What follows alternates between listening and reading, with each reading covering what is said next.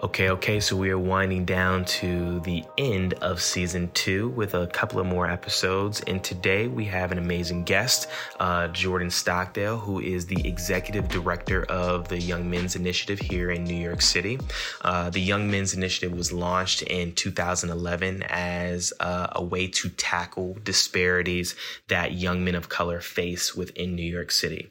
So it's definitely aligned with the My Brother's Keepers initiative, if you're familiar with that was launched with Barack Obama in the White House, as well as the Campaign for Black Male Achievement, if you're familiar with that, and really just try to figure out different pathways for opportunity, for advancement, and especially ending a lot of the tragic issues that we are consistently seeing play out on the news or on social media that impact young men of color. So Jordan is that guy, and we had an amazing conversation of how he kind of got from point A to point B. He has a really interesting journey, and so I'm really excited for you all to take a listen. All right, let's get ready. This is The Black Stage. All right. So we got Jordan Stockdale on the podcast today. I'm super excited to have him on. Jordan is the executive director of the Young Men's Initiative in New York City. He is making sure these kids do what they need to do, get what they need, get where they need to go. And he's been doing all of that in a global pandemic on top of a political season. So I am super excited to talk to Jordan about the ins and the outs of that. Jordan, thank you for stopping by this podcast. How are you doing, my man? Man, thank you so much for inviting me. I really appreciate it. So look, there's just so many things that I always say there's so many things I want to talk to you about, because I obviously have people on this podcast who there's so many insights that I think that you can provide the audience that listens to Black Stage. But I first want to start with, how did you get your start? Like, how did you get going in this journey of doing the work that you do? Yeah. So I knew I wanted to teach from an early age. I knew what I thought my purpose was to help other people find their purpose. This is like an epiphany I had in high school. And so I was like, the best way to do that, I thought, was like either through journalism or teaching. Journalism, you're also basically a teacher, just on a wider scale. So I was in undergrad. So first of all, I'm from Kansas City. Grew up in Kansas City, Missouri, or Kansas City, Kansas? Well done. The East Coast, they don't know. They think we're in Kansas. So Kansas City, Missouri. Okay. Where the Royals are, where the barbecue's at, Kansas City, Missouri. Across the bridge. Right. So I grew up there, and I went to University of Missouri for undergrad. And there I worked at an after-school program. And I was like, and so I was teaching kids at an alternative school. And it just felt like the right thing. So then I applied So then a little step back. Then I was also our program director at the radio station there. And I somehow convinced them to fly me out to New York. It didn't even make any sense. And they sent me to some conference out here. I'd step out the plane. I didn't even go to the conference. I was so amazed by this city. I was like, this doesn't, like, all the different cultures, the different languages, the foods, everything. I was like, this is just where I want to be. And so I applied to teach out here, and then began teaching in East Harlem and living in East Harlem when I moved out here 11 years ago now. But, part of the reason I wanted to get into education is my mother.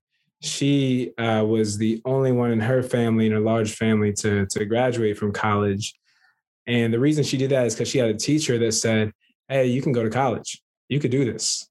And they told her about a different scholarship that she could apply for that paid for, her to go. And that one decision really changed her life and changed my life, and is going to change generations to come. And so, seeing that, the difference in wealth, honestly, you know what I mean, from her going to college and my experiences versus some of my other family members, I was like, this is a life-changing career. And so that's why I got into education first. So from education, I got a Fulbright scholarship, went out to Spain. I did some teaching there, did some research on how the austerity measures were basically screwing kids with disabilities. And then from there, I went to Princeton for graduate school. At Princeton, I walked up to a dude who was speaking on a panel to end mass incarceration, and he was amazing speech. And I was like, oh, this brother's doing it. So I went up to him and I said, hey, man, do you need an intern? And he was like, yes, I do. And so I started interning for him. I then got hired on, and he was at the mayor's office. of criminal justice, got hired on, and then just stayed, at the mayor's office in various positions. So I did school climate and safety work. So reducing the number of arrests and summonses and suspensions in schools. From there, I moved to juvenile justice work, then to Close Rikers. I was our deputy director for Close Rikers. We got to close Rikers, and that campaign came from the streets first, and then from that, I became the executive director of the Young Men's Initiative. So that's the whole story. So take me back really quickly. Let's rewind real quick. And I'm curious, you said there was a guy who put you on. You didn't say the name though. So who is he? And what was he Vinny doing? Schiraldi, man. Vinny Schiraldi. He put me on. That's my mentor. He was, so he used to run probation under Bloomberg, and he had a bunch of innovative models. He was all about reducing the number of people on probation, reducing the number of people that got violated, increasing the number of resources for people. And then that's what he did under Bloomberg. Under Blasio, he was a senior advisor and had no staff. So I literally was his first staff person as an intern. And then he hired me on. So yeah. That's incredible. Can you tell me a little bit about your period working on Close Rikers? I heard the passion come out a little bit when you were talking about it. It's very controversial and it's complex. There was, some announcements that, I think that got kind of mixed in with other understandings. And so is Rikers going to close? Is there a plan to close Rikers? And if so, what is that plan? What was your position in all of that when it was happening? Yeah. So first, definitely complex, complicated, and there's a lot of smart people that dislike it and a lot of smart people that like it. So I've got a lot of friends that are not necessarily for it, and I respect them. But I can tell you why I really believe in this plan. So first of all, the call to close Rikers came from organizations and came from formerly incarcerated people, right? They created a movement that was over 100 different organizations. I think it was actually over 200 organizations that wouldn't quit until, eventually we said we're going to close Rikers, right? Mm-hmm. And you had that happen, and you had the New York Times writing articles every other day. You had the DOJ report that showed the conditions of the 16 and 17-year-olds in Rikers.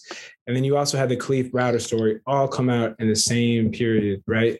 And that gave the power and the political capital to make a decision to close Rikers Island and for the mayor to say, I'm going to close Rikers. Because it's not an easy decision. You want to be really clear on that, because to do that, you have to then have some capacity in the boroughs, and nobody wants to live next to a jail. So you know what I mean? Mm-hmm. So part of the reason why Rikers existed, it was keep those people on an island. Let's forget about it. I don't want to deal with it, right? But to close Rikers and then to move it into, to move smaller, better facilities in the city is definitely has some controversy, right? Because people don't live next to it. Mm-hmm. So here's the Browder plan. The plan is to close Rikers by 2026. Again, it's a kind of out there, a lengthy time period, and there's a bunch of reasons why, but I can get into that. And that passed city council.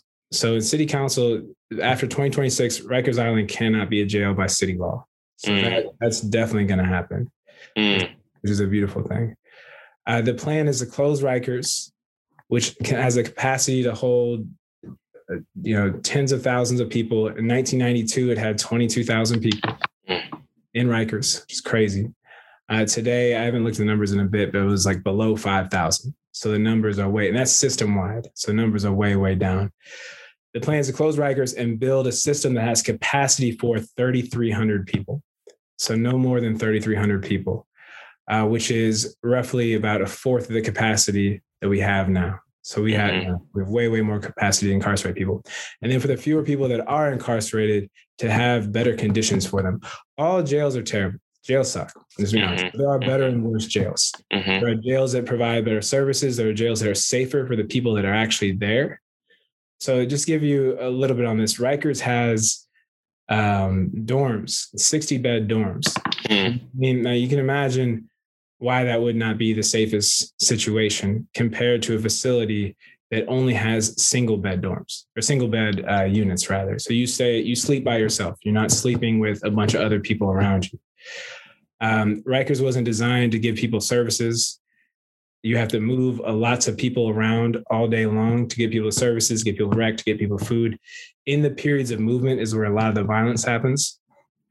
And so the design of new facilities would have smaller housing units where you have the services embedded, so you don't have to bring people throughout the whole facility, which is important so you don't mix populations that don't need to mix.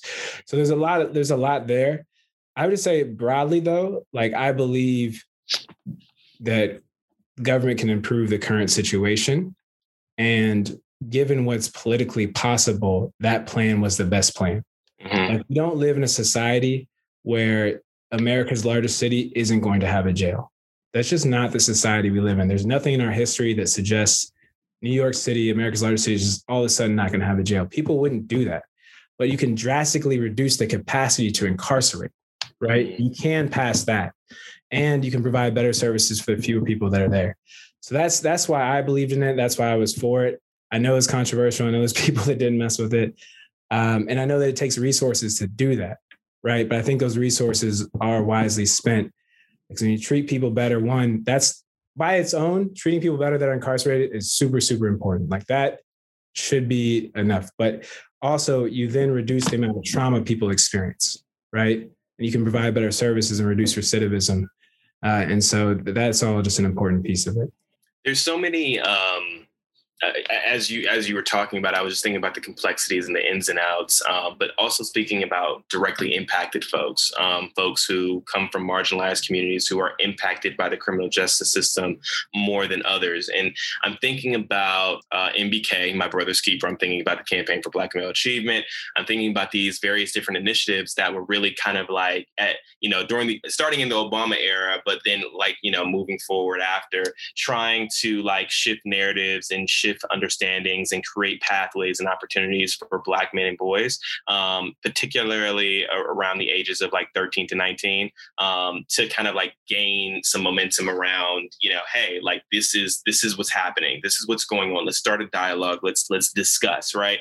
And, again, some people are for those initiatives. Some people are against those initiatives. Some people, there's ins and outs. There's a lot of conversation.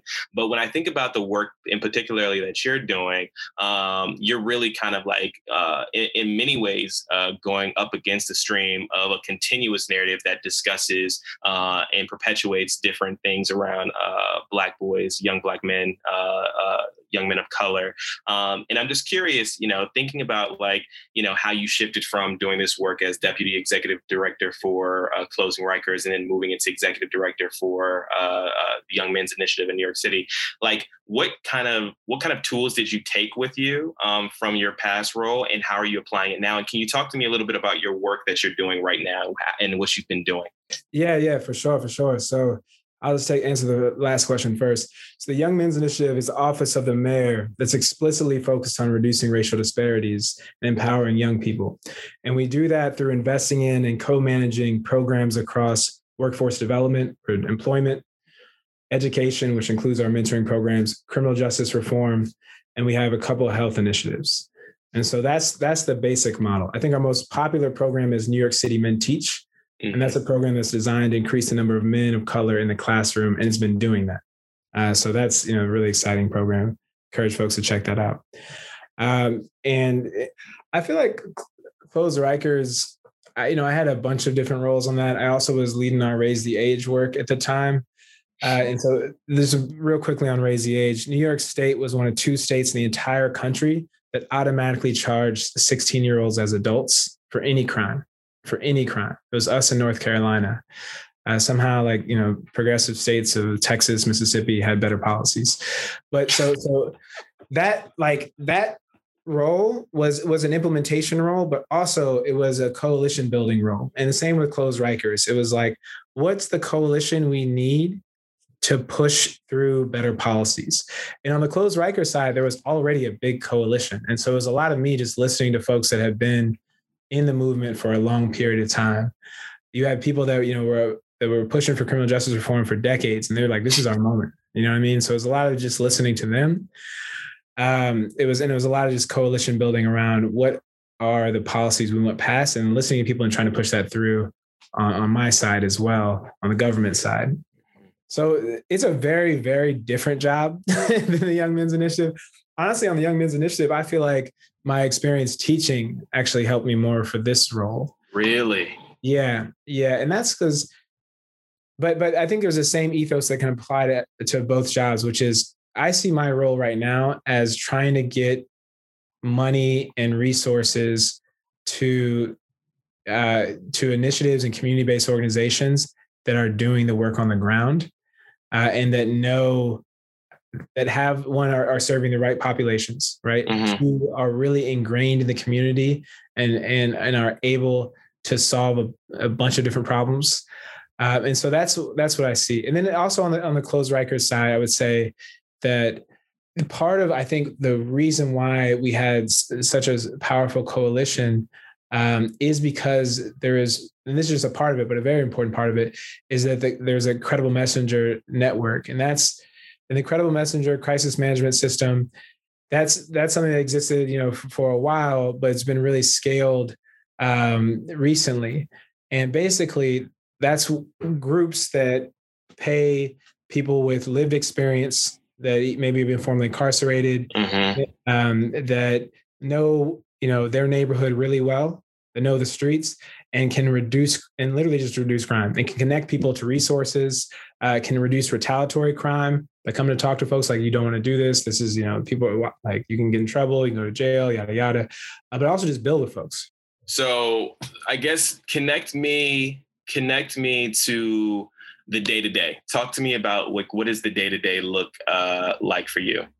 Yeah. So the day-to-day is actually a lot of fun. It like differs all the time. Right now I'm working on a bunch of different things. So one of our initiatives is the Community Crisis Response Initiative, where we just allocate funding out to community organizations. And, it's an amazing thing to do to get the money out to communities. And so we are about to launch that again for summer programming, to make sure that our young people have programming throughout the summer, particularly after this really difficult year. Yeah. Where folks couldn't learn on, a lot of kids struggle to learn online. I know I would have struggled. I struggled to pay attention in high school, literal. I give credit so much. I mean, the teachers, the parents, the kids, like I give so much credit to everyone, because I was someone who could not take online classes. I had to be in the classroom. I had to be present in the space, because it just didn't do it for me. I think I took, in all my years of school, and there was a lot of years, I think I attempted to take a computer science class in college, and I tried it for like 1 week, and I said, no, I need to be in person. So I switched out of that class and took an in-person class. So yeah, no, for sure. I completely understand that. We had kids, right? We had like first grade. Offering some programming that it can be, academic tutoring, mentoring. It can be a variety of different programs, but we are going to fund a bunch of them this summer. And so that already existing CBOs, community-based organizations that are in the communities already helping kids that have amazing programs. They can apply for funding, and then we're going to fund a bunch of them. And so I'm really excited to launch that. We've done that twice before, and, we get to see the results of it. Are really powerful. And so we funded cure violence organizations that we talked about earlier. We funded programs that work with, first and second graders and in Brownsville, or like dance programs. So it's like all kinds of different things. And so that's one part of it. Let me just talk a little bit about my guiding philosophy here. New York City has an amazing amount of human capital, particularly in the Black and brown community, right? Like we have so many successful, whatever you want to define success by, brothers and sisters here, right? And so I see my job as trying to coordinate those resources, that human capital, to mentor and tutor generations below them. So we have a program with CUNY called CUNY Tutor Corps that we fund that pays CUNY students, particularly CUNY men teach students. So this is mostly brothers of color in CUNY that are doing well in education, to tutor a slightly younger version of themselves in high school and middle school, right? And so the kids get to see themselves in their tutor and learn.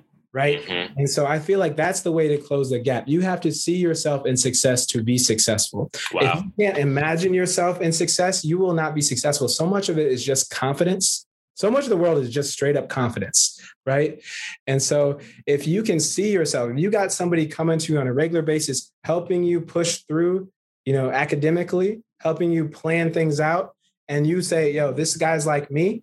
He came up in a similar position like me. And that's exactly what the Credible Messenger system is as well, right? Like back to our other point, is Secure Bound's Credible Messenger. They're mentors for, younger versions of themselves. Folks that may have, be in gangs, maybe, formerly incarcerated. It's the same system, same principle that you can apply to a bunch of different scenarios that just leverages the beauty of, human capital, the Black and brown communities we have in New York to tutor and help the younger versions themselves. And someone has to resource that. And I view us, as part of that resource. Mm-hmm. That's my guiding philosophy. And you hear the dirt bikes because I'm in Harlem. It's okay. It's okay. Keep it real. There's something around like community impact, social impact that like, I think that definitely ties into like what you're saying. It's like, there's so much power within community. There's so much power in being able to have representation, and being able to know I always say you can't be what you can't see. And so if you don't know that there are people in places of power or doing innovative things or in creative spaces or doing whatever it is that you might have an idea for yourself, right? Just in like even in a wellness capacity, right? Like you just can't lean into it in a way that I think that many would hope that a lot of folks who are coming through your program do. So I'm super excited to hear like just kind of like what you're doing as far as like representation and what you're bringing to the table. I'm always curious about futures though. Like when you think about like the future of this program, when you think about the future of work for what you have been able to do, what does that look like? Especially like, I'm sure you've had to like be very innovative yourself in this past year and a half of a global pandemic, where I'm sure a lot of things were in person. Now you've gone virtual. Now we're doing hybrids. Like what does the future look like? I mean, that's a great question.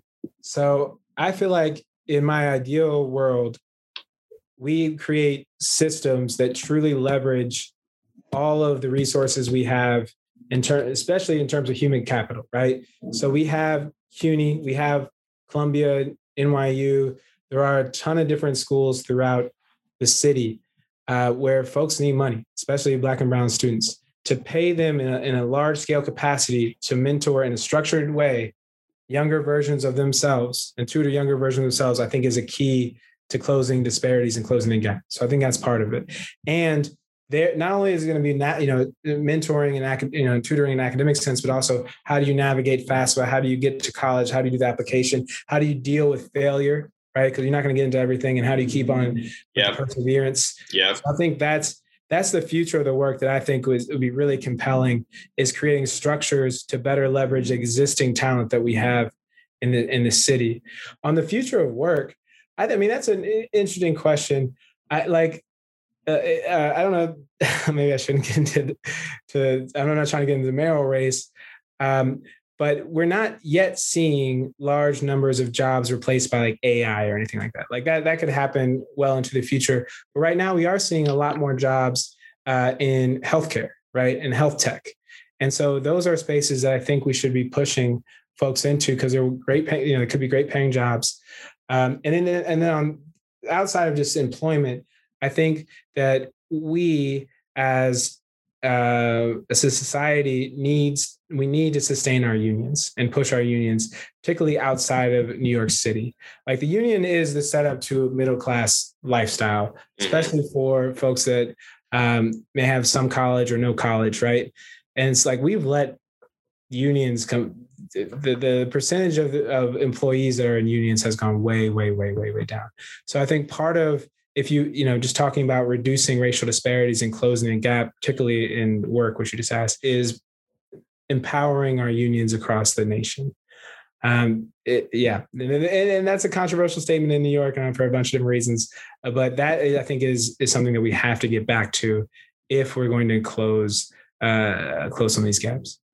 Does the future in politics is the future of politics a part of your journey?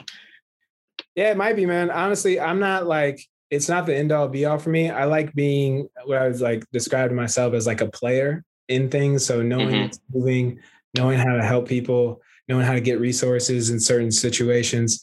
But I want my goal to always be to influence policy to help more people. And I don't, and I mean, I like meeting people and I like, that kind of thing, but I don't want to be 24/7 taking pictures of myself shaking it. Like I don't think I'd be happy. And also what I really really don't want to do, which I think to some extent you kind of have to do in politics, is like see everyone as a potential opportunity for yourself and for your own self-aggrandizement. And that's not inherent to politics, but there's a lot of that. And so I see the trappings of it and it scares me, just to be totally real with you. And I also don't want to like to run for office nowadays, you are working 120 hours a week. And it's not always to like do anything for anyone besides yourself. And I don't think I'd be happy doing that. So that's to say, like, there are things that scare me about it. But I'm not saying I wouldn't do it at some point if I thought it was the right move.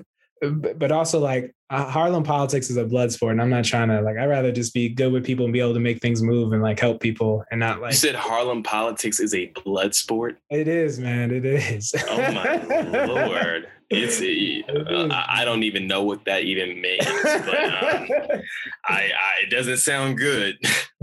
I mean, I just mean like, look, it's politics right now is zero sum. You have one winner. You have a lot of incredibly talented people in here. And so they got to distinguish themselves somehow. And so people create, different camps, man. I want to be a part of that. Okay. All right. So there is a window of opportunity for Jordan to go into politics, but he does. Yeah, there's a window. He does recognize that it is a blood sport outside of the window. But also, like, the point of life is like to be happy. Yeah. So, I want to be happy and just like, that's always the guiding force. So. Yeah. I'm curious, like when you think about all the work that you're doing with the Young Men's Initiative, do you have a specific story that stands out that is particularly focused on impact or success that you can share on the podcast? Like, is there a young man that you worked with that's like, like when he started this program, he was here when, like, what do you have any stories in particular that you could share? Yeah, that's a great question. I mean, we try to ask good questions here, Jordan. Yeah. I mean, there are a lot of questions. There's a lot of people that have been through various programs that have definitely benefited. I'm trying to think if I have one from Men Teach off the top of my head, because that's the one where I think there are so many. You know what? I don't have this on me right now, but we're filming some advertisements and like TV programs for Men Teach to encourage people to become teachers, colored become teachers. And so we're actually interviewing young people and we're saying, what was it like for you to have a male, a Black man teacher? What was that like for you, and how did that impact you? And so I will have a bunch of stories and then, hopefully the world will see the stories, but I don't have anything off the top of my head right now. Okay, that's fair. When you think about the young kid from Missouri who was growing up in Kansas City, and you think about that kid and his dreams, his aspirations, where he was at, or whoever he was, and you think about the man that you are today, what advice would you give him? I've thought about this question. I never thought that I would go to Princeton, or I didn't know anything about New York like that growing up. I didn't think that I definitely didn't have the confidence I have now. I just really? I just didn't have it. I wasn't focused at all. And I don't know if I would give myself advice because things have turned out right. Like there's always that question, would you call yourself, if you could, years in the past and say, do this differently, change this, And I always thought it'd be like, work harder or like focus more, but things have worked out in a way that I've been able to do things that I really like and be able to help people, and got lucky in many ways, got lucky that I met a mentor at a panel. And honestly, I got this job from the same way. The deputy mayor was speaking on a panel. I went up to him and said, can we get coffee? He said, yes. I got coffee with him. He liked me. I applied for this job like 4 months later. Like I don't know, 8 months after that, they got back to me and got me the job, It's like, so I feel like I've been really blessed and lucky, and learned a ton. I would say that if I could talk to younger people, like younger versions of myself, I would say that like, you can do anything. And I know that's like really corny and that's what everyone says, but it's the truth. And like, and build with people, learn from people, meet as many people as you can, and take in the lessons, from those people. One of the things I do is I read a lot of biographies, and I actually also ask to meet with a lot of really prominent, people that are doing amazing things. And I always take notes on how they got to where they got and what is like their guiding philosophy. What are the routines they have? What do they believe made them successful? And so I've been taking notes on that for years, and you see themes and you see, different things among those kind of people. So that's what I would say. I would just say build with as many people as possible, but also keep, the North Star north, that, you want to be here to help the community and help others, right? Like we have to build a village. I was just thinking about your interview with Jameer about, the gun violence and that kind of problem. And gun violence is up right now, and it's scary. It's up in, across the nation, but it's up in Harlem, and it's up in New York. And it's like, we all have to feel like we're a part of that village to close the gaps, so that people do have opportunities, and that's what I'm hoping I'm doing in this role. And I'm hoping that, we're inspiring other people to do the same thing, and that we're helping bring those resources to bring the community together. And a lot of people are doing that work. So, yeah. It takes a village. Yeah, man. Takes a village. Jordan Stockdale, thank you very much for your time, man. I appreciate you. I appreciate you too, man.